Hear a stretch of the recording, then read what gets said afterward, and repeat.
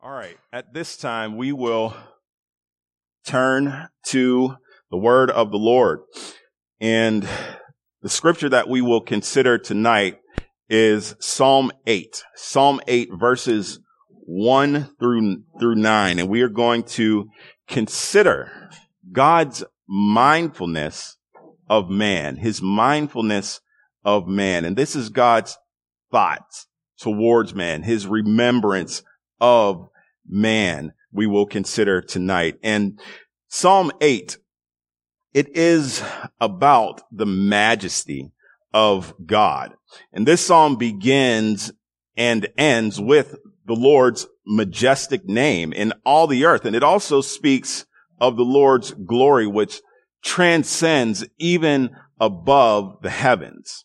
However, within this psalm, we see God's careful thought and attention to mankind. So much attentiveness is given to man that it drove David to ask the question. David, who is the psalmist, it drove him to ask the question, what is man that you take thought of him?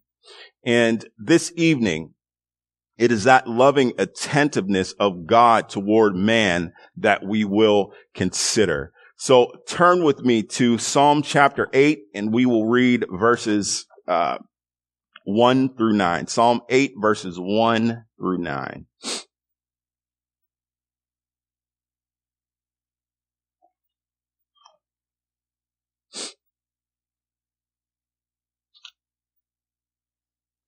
Starting in verse 1, it says, O Lord, our Lord, how majestic is your name in all the earth, who have displayed your splendor above the heavens.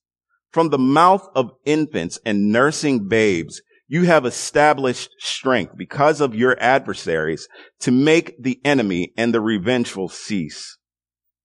When I consider your heavens, the work of your fingers, the moon and the stars which you have ordained, what is man that you take thought of him, and the son of man that you care for him? Yet you have made him a little lower than God, and you crown him with glory and majesty. You make him to rule over the works of your hands. You have put all things under his feet, all sheep and oxen, and also the beasts of the field, the birds of the heavens and the fish of the sea, whatever passes through the paths of the seas. O Lord, our Lord, how majestic is your name in all the earth. May the Lord add blessing to the reading of his word. Let's pray. Father, we thank you once again for this time to be in your word and to hear from you, God. And I pray that with this time that we have together, Lord, that you would be glorified. May you increase and may I decrease, Lord. I pray that I would not say anything that misrepresents your word. And I pray, God, that we would be edified by your word and built up by the things that your word has to say to us this evening. And it's in Christ's name I pray. Amen. All right. So verses 1 and 2, it says, O Lord, our Lord, how majestic is your name in all the earth, who have displayed your splendor above the heavens. From the mouth of infants and nursing babes, you have established strength because of your adversaries to make the enemy and the revengeful cease. So before we discuss directly God's mindfulness of man, let us first consider who God is and how he is addressed in this psalm. So the first thing that we will consider here about God is God's name.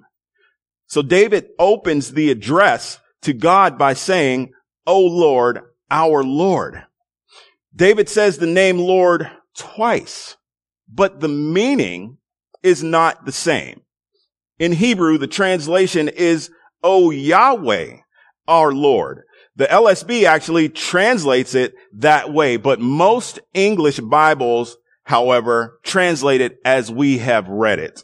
O Lord, our Lord. And up to this point in the Psalms, David has called out to the Lord in an individualistic manner. This is the first time that he uses the plural, our Lord, almost as if to invite others to join him in worshiping or recognizing the Lord. Now, of course, only the people that can in fact say that God is our Lord are God's people alone. None other can say that. But what does the name Lord mean? So let's consider this briefly. Consider the name Yahweh. When the Lord commissioned Moses to go to Pharaoh and lead Israel out from slavery in Egypt, Moses asked who he should say sent him. And in Exodus chapter 3, verse 14, God replied and said, I am who I am. And he said, say this to the people of Israel. I am has sent me to you. Let's turn to Exodus chapter 3.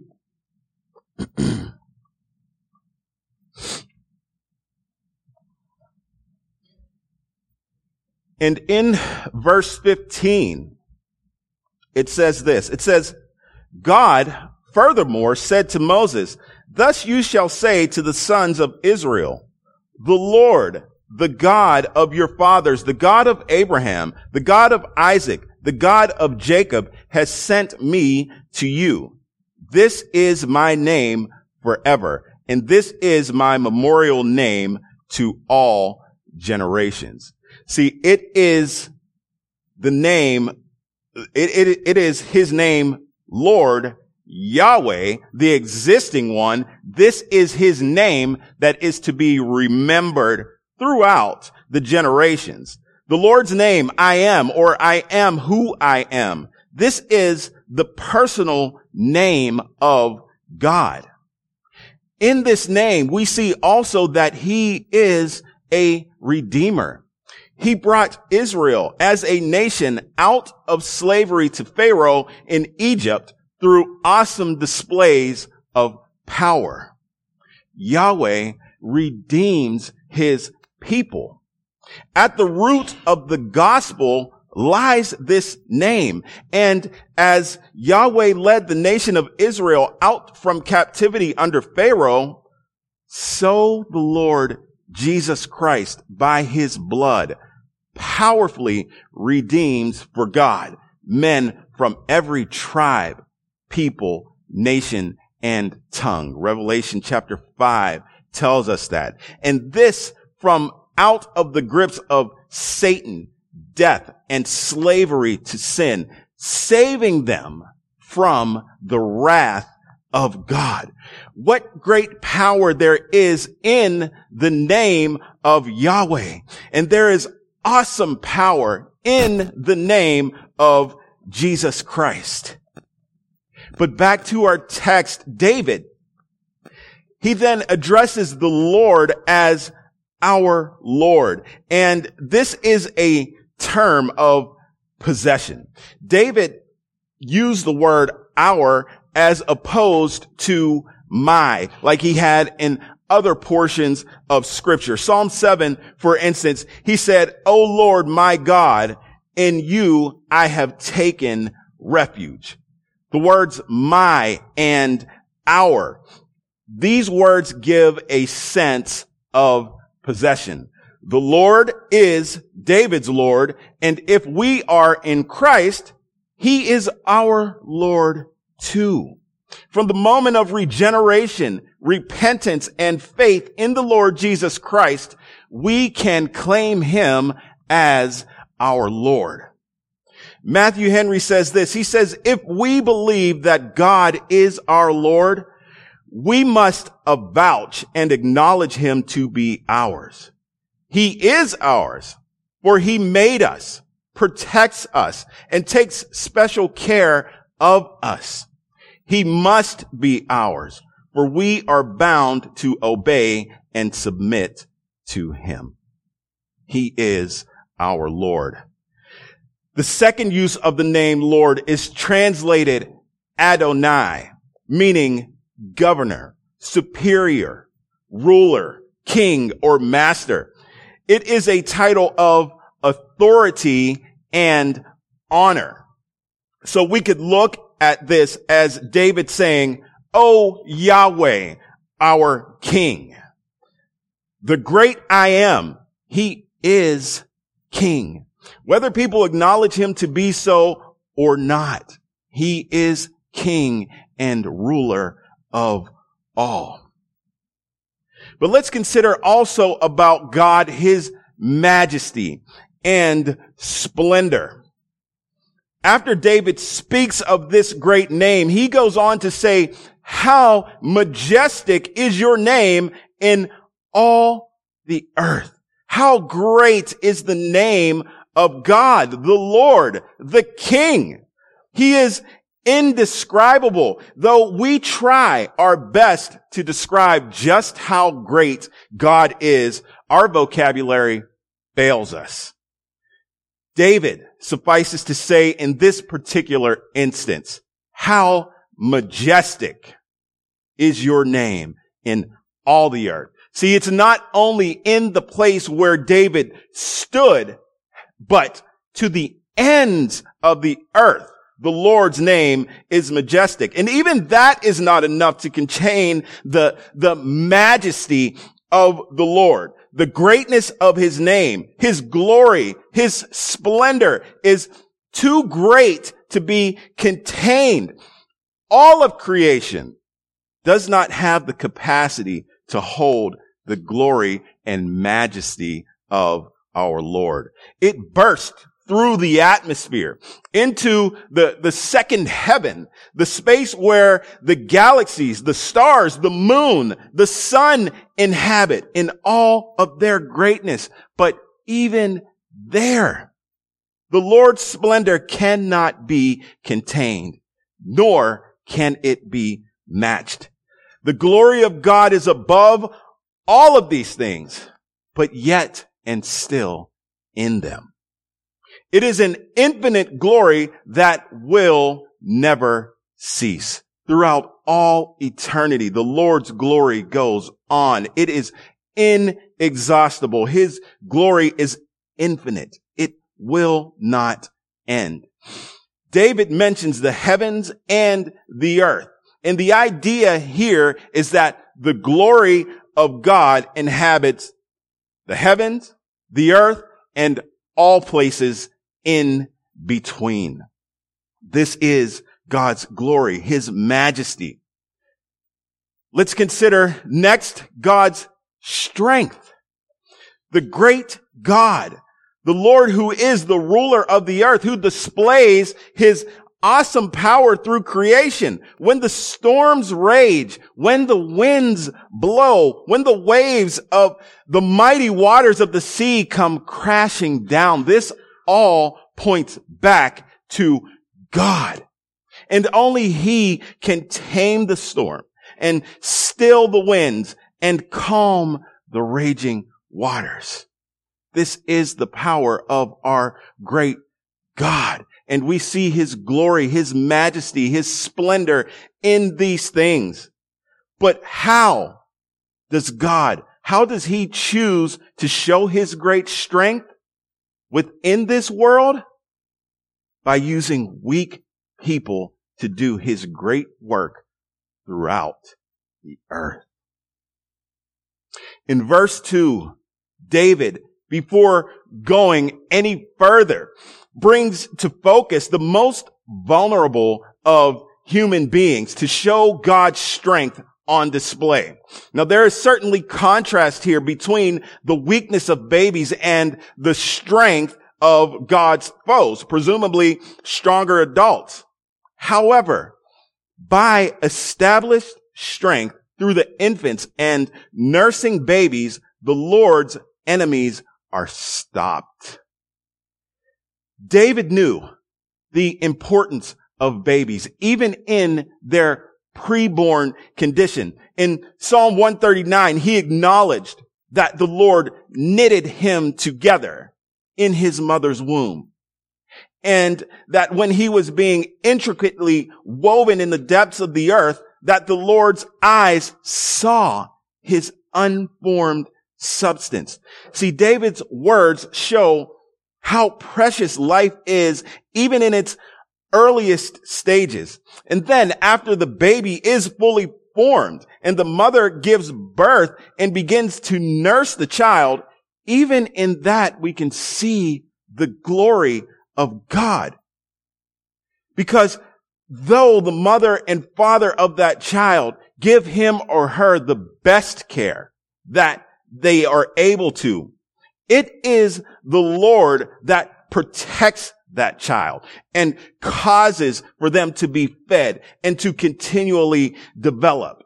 They go from nursing to later stages of infancy, whereby they are able to begin to form words.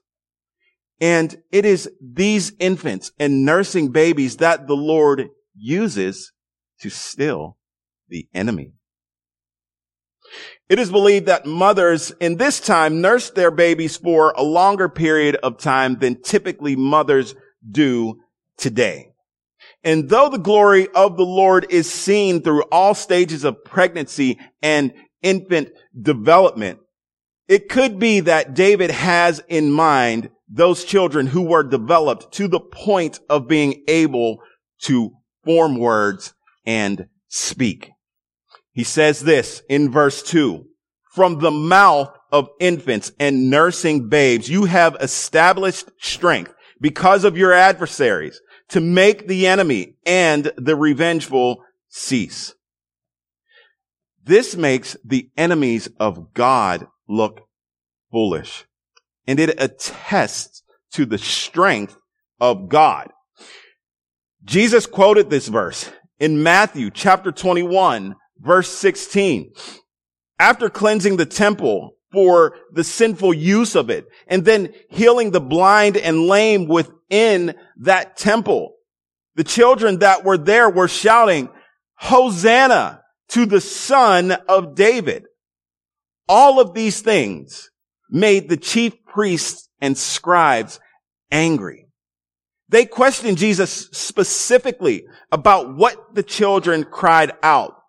They said to him, "Do you hear what these children are saying?" And Jesus said to them, "Yes. Have you never read? Out of the mouth of infants and nursing babies, you have prepared praise for yourself." And then he left them. Jesus recited Psalm chapter 8, verse 2.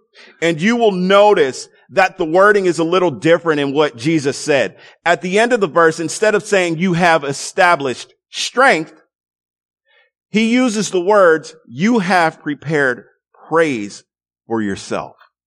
Now, there is no contradiction in scripture here. Jesus used the Greek translation of the verse. And in this, we see how Psalm 8 was partially fulfilled in Matthew chapter 21. How the enemies of God were stilled whenever the praise of the Lord and King Jesus Christ was praised by young children. How they called out to him. See, it frustrates the enemies of God. Jesus also in his words attributes this praise to himself, knowing that he, or showing that he is God, just by virtue of them crying out in praise to him. His words show that he is God. So you can see why the chief priests and the scribes became indignant whenever the children cried out to Jesus. See, one reason why it is of utmost importance to have our children in church with us, worshiping the Almighty Lord, singing songs to him, hearing the public reading of scripture, listening to faithful teaching of the word, it is because There is power in those things, and they need to participate in these things. And not only should this be done only in church, but also at home. There should be time for family worship, singing songs, teaching from Scripture, learning of obedience, learning to be obedient to God from a young age. See, this has and will have a tremendous effect in raising up future leaders within the kingdom of God to be used mightily by Him. Parents, you are raising up arrows to shoot out into the world to silence and stop the avengers and enemies of the Lord. So never give up in this work of obedience to the Lord and training your children in the ways of the Lord.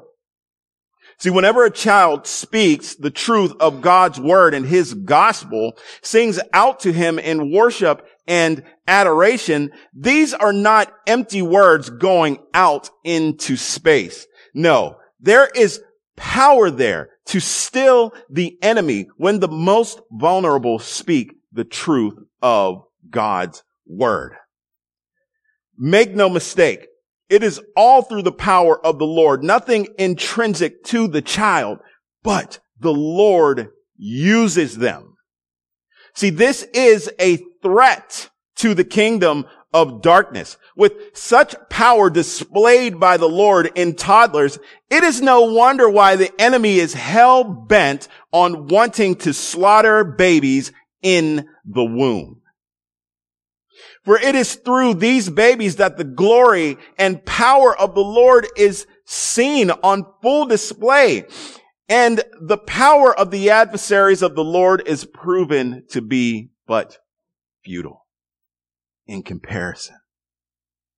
This to such a degree that the prince of darkness wants them dead. And how does he accomplish this? Through the evil of abortion. He blinds the minds of women carrying the gift of God in their wombs and persuades them to murder that innocent child that is within the womb, the place where it is supposed to be the most protected. The enemy tells them that it is their body and their choice to murder that child when it is God who gives them life. And it is only He who can determine when they go into eternity. Anyone else making that determination for the fate of that child is in direct violation of the sixth commandment. You shall not murder. Abortion is murder. And Satan wants nothing more than to stop the voices of those who make the mightiest enemies of God look like fools. See, this is Sanctity of Life Sunday. And I thank God that we are a part of a church that treats every Sunday and every day as a Sanctity of Life day, not just one day out of the year. So let us continue on in these things and fighting for the lives of innocent preborn babies until the Lord ends the Holocaust of abortion or calls us home. See, it is by these little ones, the Lord, by establishing strength through the most vulnerable of human beings, this shows us one way that God is mindful of man. And see, let's consider some other ways that the Lord is mindful of man. Verse 3 of Psalm 8, it says, "When I consider your heavens, the work of your fingers, the moon and the stars, which you have ordained." See, David here, he goes back to the greatness of the Lord's creation. He takes note of the skill in which the Lord created everything. He says, with his fingers, as if the Lord crafted everything with the skillful hand of an artist. We know that the Lord is so powerful, however, that he spoke things into existence. He ordained them and set all of creation in order to function as it ought to. See, we should take a lesson from this also. And as David considered the creation of God, we should also pause and take time to consider the creation of God. Just by virtue of how we are made. We are made upright so that we can see the things that God has made. And we are able to lift our eyes up to the heavens and thank God for the beauty of his creation. We should always focus on him. See, he did not make us as he made the animals with that disposition to look down to the ground at all times. He made us in his image and in his likeness. It is our duty to take a moment to pause and see the creation of God. We don't want to be those that are always so busy that we can never stop and pause and see the beauty and the power and the excellence of the God who created this world, of the God who created us, of the God who is so mindful of us. Verse 4 says, "What is man that you take thought of him, and the Son of Man that you care for him?" See, David saw all of the Lord's creation, and you can picture the setting as being a night sky where he is looking up at God's creation, just taking in everything that the Lord has created and seeing it in its majesty, in its splendor, in its beauty. And then he ponders the thought and asks, "What is man that you take thought of him?" See, this is God's mindfulness of man. What does it mean to be mindful? It means to be attentive, regarding with care, bearing in mind, heedful, observant.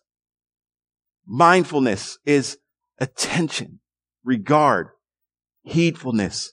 So God's mindfulness of man could be stated to be God's thoughtfulness or remembrance of man in an intimate way, of paying attention to, watching over, and caring for man. See, this is a part of the Lord's goodness to all mankind.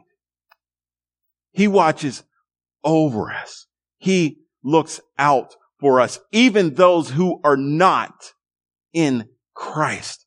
By his common grace, as we heard this morning, he looks out for all mankind, takes care of them. This is God's mindfulness to all mankind. Considering the heavens that God created prompted him to ask that question. What is man that you take thought of him? See, David does not have in mind the greatness of man in view here. He's not asking that as a form of boasting. Rather, he is looking to the exact opposite, the fragility and mortality of man. And here we realize God's mindfulness of man's frailty. In Psalm chapter 103, verse 14, David says this, He says of the Lord that he himself knows our frame. He is mindful that we are but dust. In this text, however, David first looks at the creation and says, when I consider your heavens, the work of your fingers, the moon and the stars which you have ordained. Again, consider the setting of the night sky. David is observing the night sky and taking into account the moon and the stars. These are the lesser lights of creation, both in terms of usefulness and purpose of light. And as he contemplates these lesser of the luminaries, he ponders creation and asks that question. What is man that you take thought of him? The word that David uses here for man is Enosh. And this word expresses the frailty and mortality of man. So against the gaze of God's creation, again, against even the lesser of lights, what is man that God takes thought of him?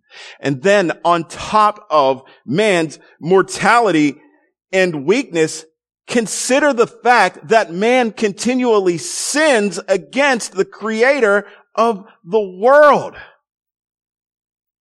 All of creation obeys the word of the Lord, but sinful man rebels and puffs his chest out in pride against Almighty God. See, we cannot help but to see here the condescending love of God to his children.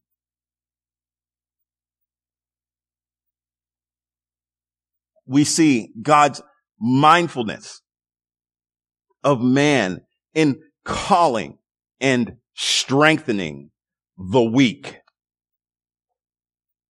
God is mindful to man in this way.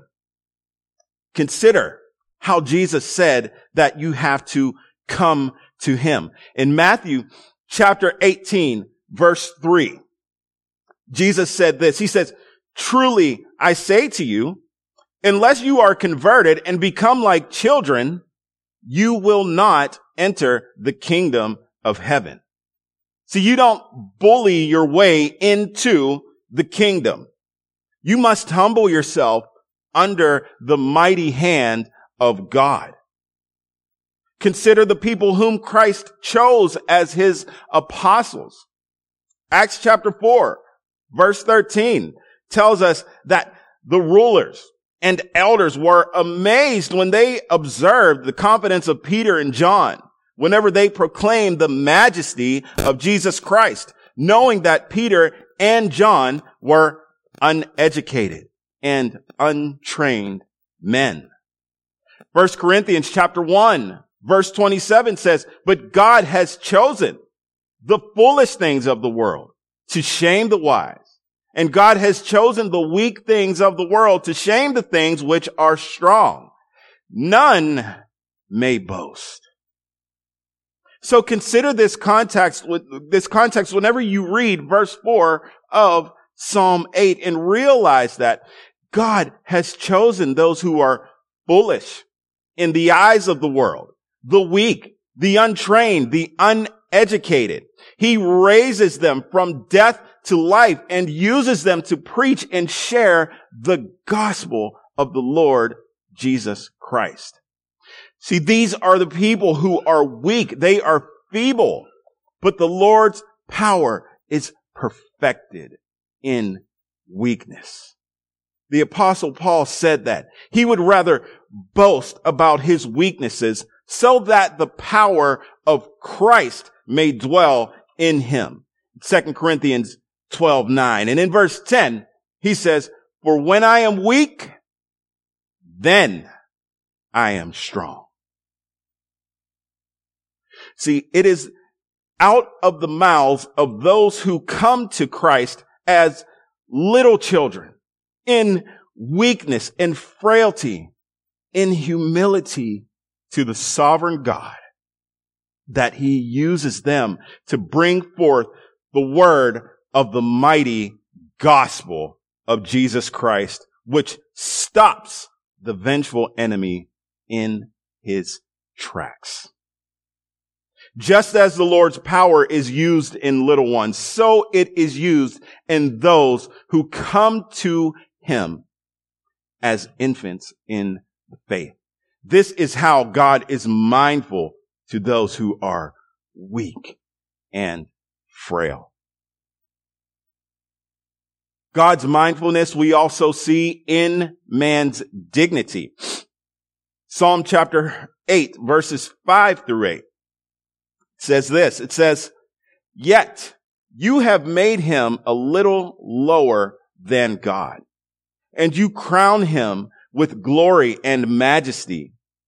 You make him to rule over the works of your hands. You have put all things under his feet, all sheep and oxen, and also the beasts of the field, the birds of the heavens and the fish of the sea, whatever passes through the paths of the seas."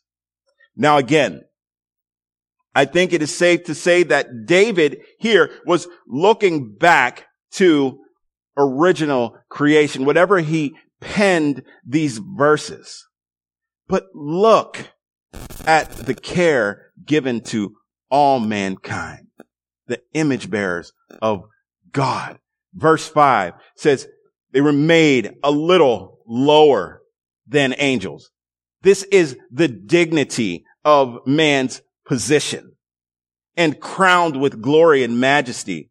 The dignity of our crown could mean the being created in God's image and his likeness. Verse 6, he was made to rule over the works of God's hands. This is the dignity of authority. All things have been put under man's feet by God. Sheep, oxen, beasts of the field, birds in the skies, fish in the sea. These are the things that the Lord has given to man to rule over. Now, man does not have perfect authority over all animals, and this due to sin. Though some of the wildest beasts may be tamed, however, the Lord in his sovereignty causes the most useful animals to man to be brought under his submission. Contemplate this fact. When the Lord created the heavens and the earth, he said, "Let there be." And it was so. However, when he created man, he took time and formed him from the dust of the ground and condescended from on high in all his majesty and breathed into the nostrils the breath of life, and man became a living being. Think about that. The care in which you were made by God, how he carefully knit you together in your mother's womb. You were fearfully and wonderfully made. He protected you when you were too weak and incapable of protecting yourself, raised you up to be the person that you are today. Think of this and then ask yourself, who am I that God is mindful of me? Especially considering your sin against him. See, weigh that against the statements of verses 5 through 8 that we just read through. And if you're honest with yourself, you will quickly see that you do not qualify, nor do I. See, there has to be more to this. And there is. And it is much greater, found only in the person and work of Jesus Christ, who is the image of the invisible God. And here we see God's mindfulness in man's redemption. Jesus is, as Hebrews 1:3 tells us, he is the radiance of God's glory and the exact representation of his nature, and upholds all things by the word of his power. When he had made purification of sins, he sat down at the right hand of the Majesty on high. See, Christ being the exact representation of God and the one who upholds all things, including you and me, by the word of his power. He has authority over us, the image bearers of God, and over all things and everyone save the Father. The first Adam, created with all the glory and splendor mentioned in this psalm, sacrificed it on the altar of sinful disobedience to God. As descendants of Adam, mankind continued to offer sin after sin, from the days of Adam to the days of Noah and down to today. In order for man to be restored to his God-intended glory and majesty, it was necessary for Christ, the God-man, fully God, fully man, to redeem sinful man from death and destruction. It is in Christ alone that Psalm 8 verses 5 through 8 finds its fulfillment.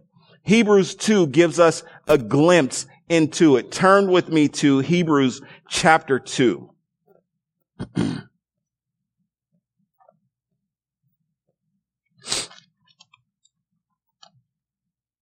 Hebrews 1.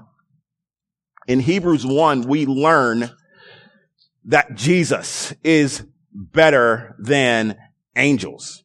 In the second chapter of Hebrews, we get to see how it is that Christ was able to redeem and restore man. Let's read Hebrews chapter 2, verses 5 through 11. Starting in verse 5, it says this, it says, "For he did not subject to angels the world to come, concerning which we are speaking. But one has testified somewhere, saying, What is man that you remember him? Or the son of man that you are concerned about him? You have made him for a little while lower than the angels. You have crowned him with glory and honor. You have appointed him over the works of your hands. You have put all things in subjection under his feet. For in subjecting all things to him, he left nothing that is not subject to him. But now we do not yet see all things subjected to him. But we do see him who was made for a little while lower than the angels, namely Jesus, because of the suffering of death, crowned with glory and honor, so that by the grace of God he might taste death for everyone. For it was fitting for him, for whom are all things, and through whom are all things, in bringing many sons to glory, to perfect the author of their salvation through sufferings. For both he who sanctifies and those who are sanctified are all from one Father, for which reason he is not ashamed to call them brethren." See, Christ was humbled. And in order for you to enter into the kingdom of heaven, you too must be humbled. You must turn to the only one in whom you can find forgiveness of sin, the Lord Jesus Christ. He came down from on high into a world that he created, dwelled among sinful men, yet there was no sin in him.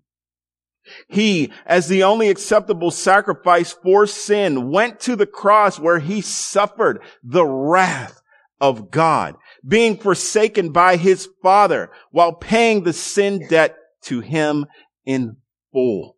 With every ounce of blood, not one was wasted. And by this, he secured the salvation for the worst of sinners, the weakest and frailest of man. His work upon the cross was finished, and he gave up his spirit, hung his head, and died.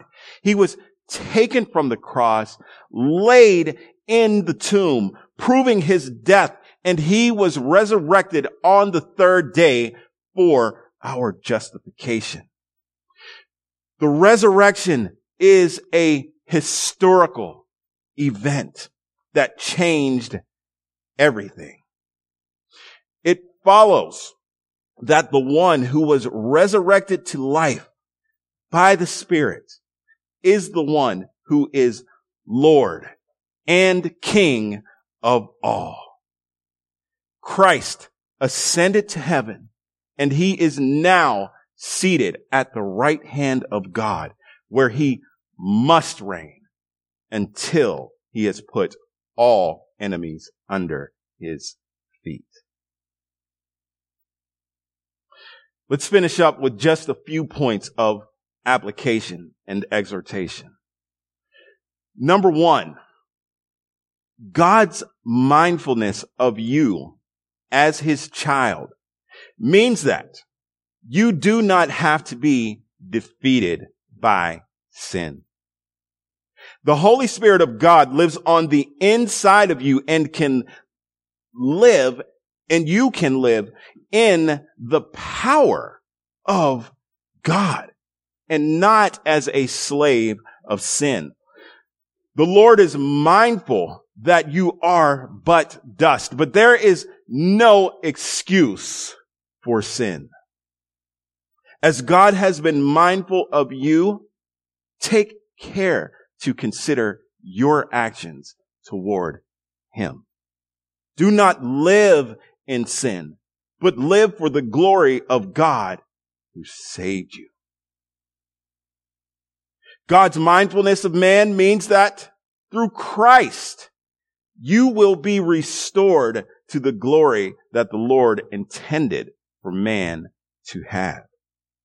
Though it is not yet fully realized as we are still in sinful flesh, know this: as God stooped down to breathe life into Adam, Christ did something much greater and fully condescended from on high.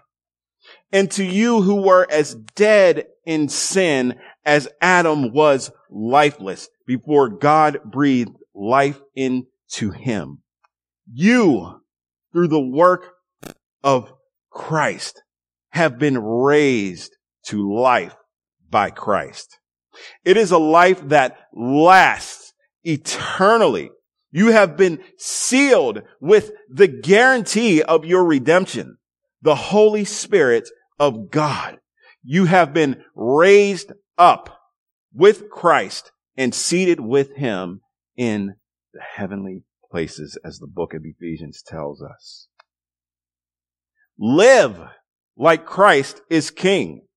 Christ's enemies will be made a footstool for his feet. How does he accomplish this?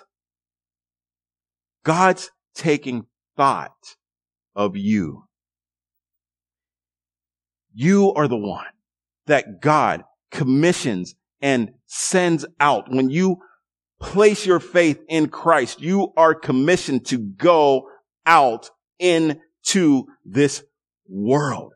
You must live in obedience to our Lord and King. Go out and bring glory to his name. You have been given power through God to go out into this world and proclaim the word of the glorious gospel of Jesus Christ and call all of God's enemies into submission to Christ. The power that the Lord gives to his children is a power that will silence the greatest foe of Christ. We must not fear. We must not fret. But we must know that the Lord, through his power, will silence every adversary of his. We must be faithful in doing the work that he has called us to do. And as a last point, examine your life. Be sure that you are in the faith. And if you are, rejoice in the Lord and sing out as the psalmist did. O Lord, our Lord, how majestic is your name in all the earth.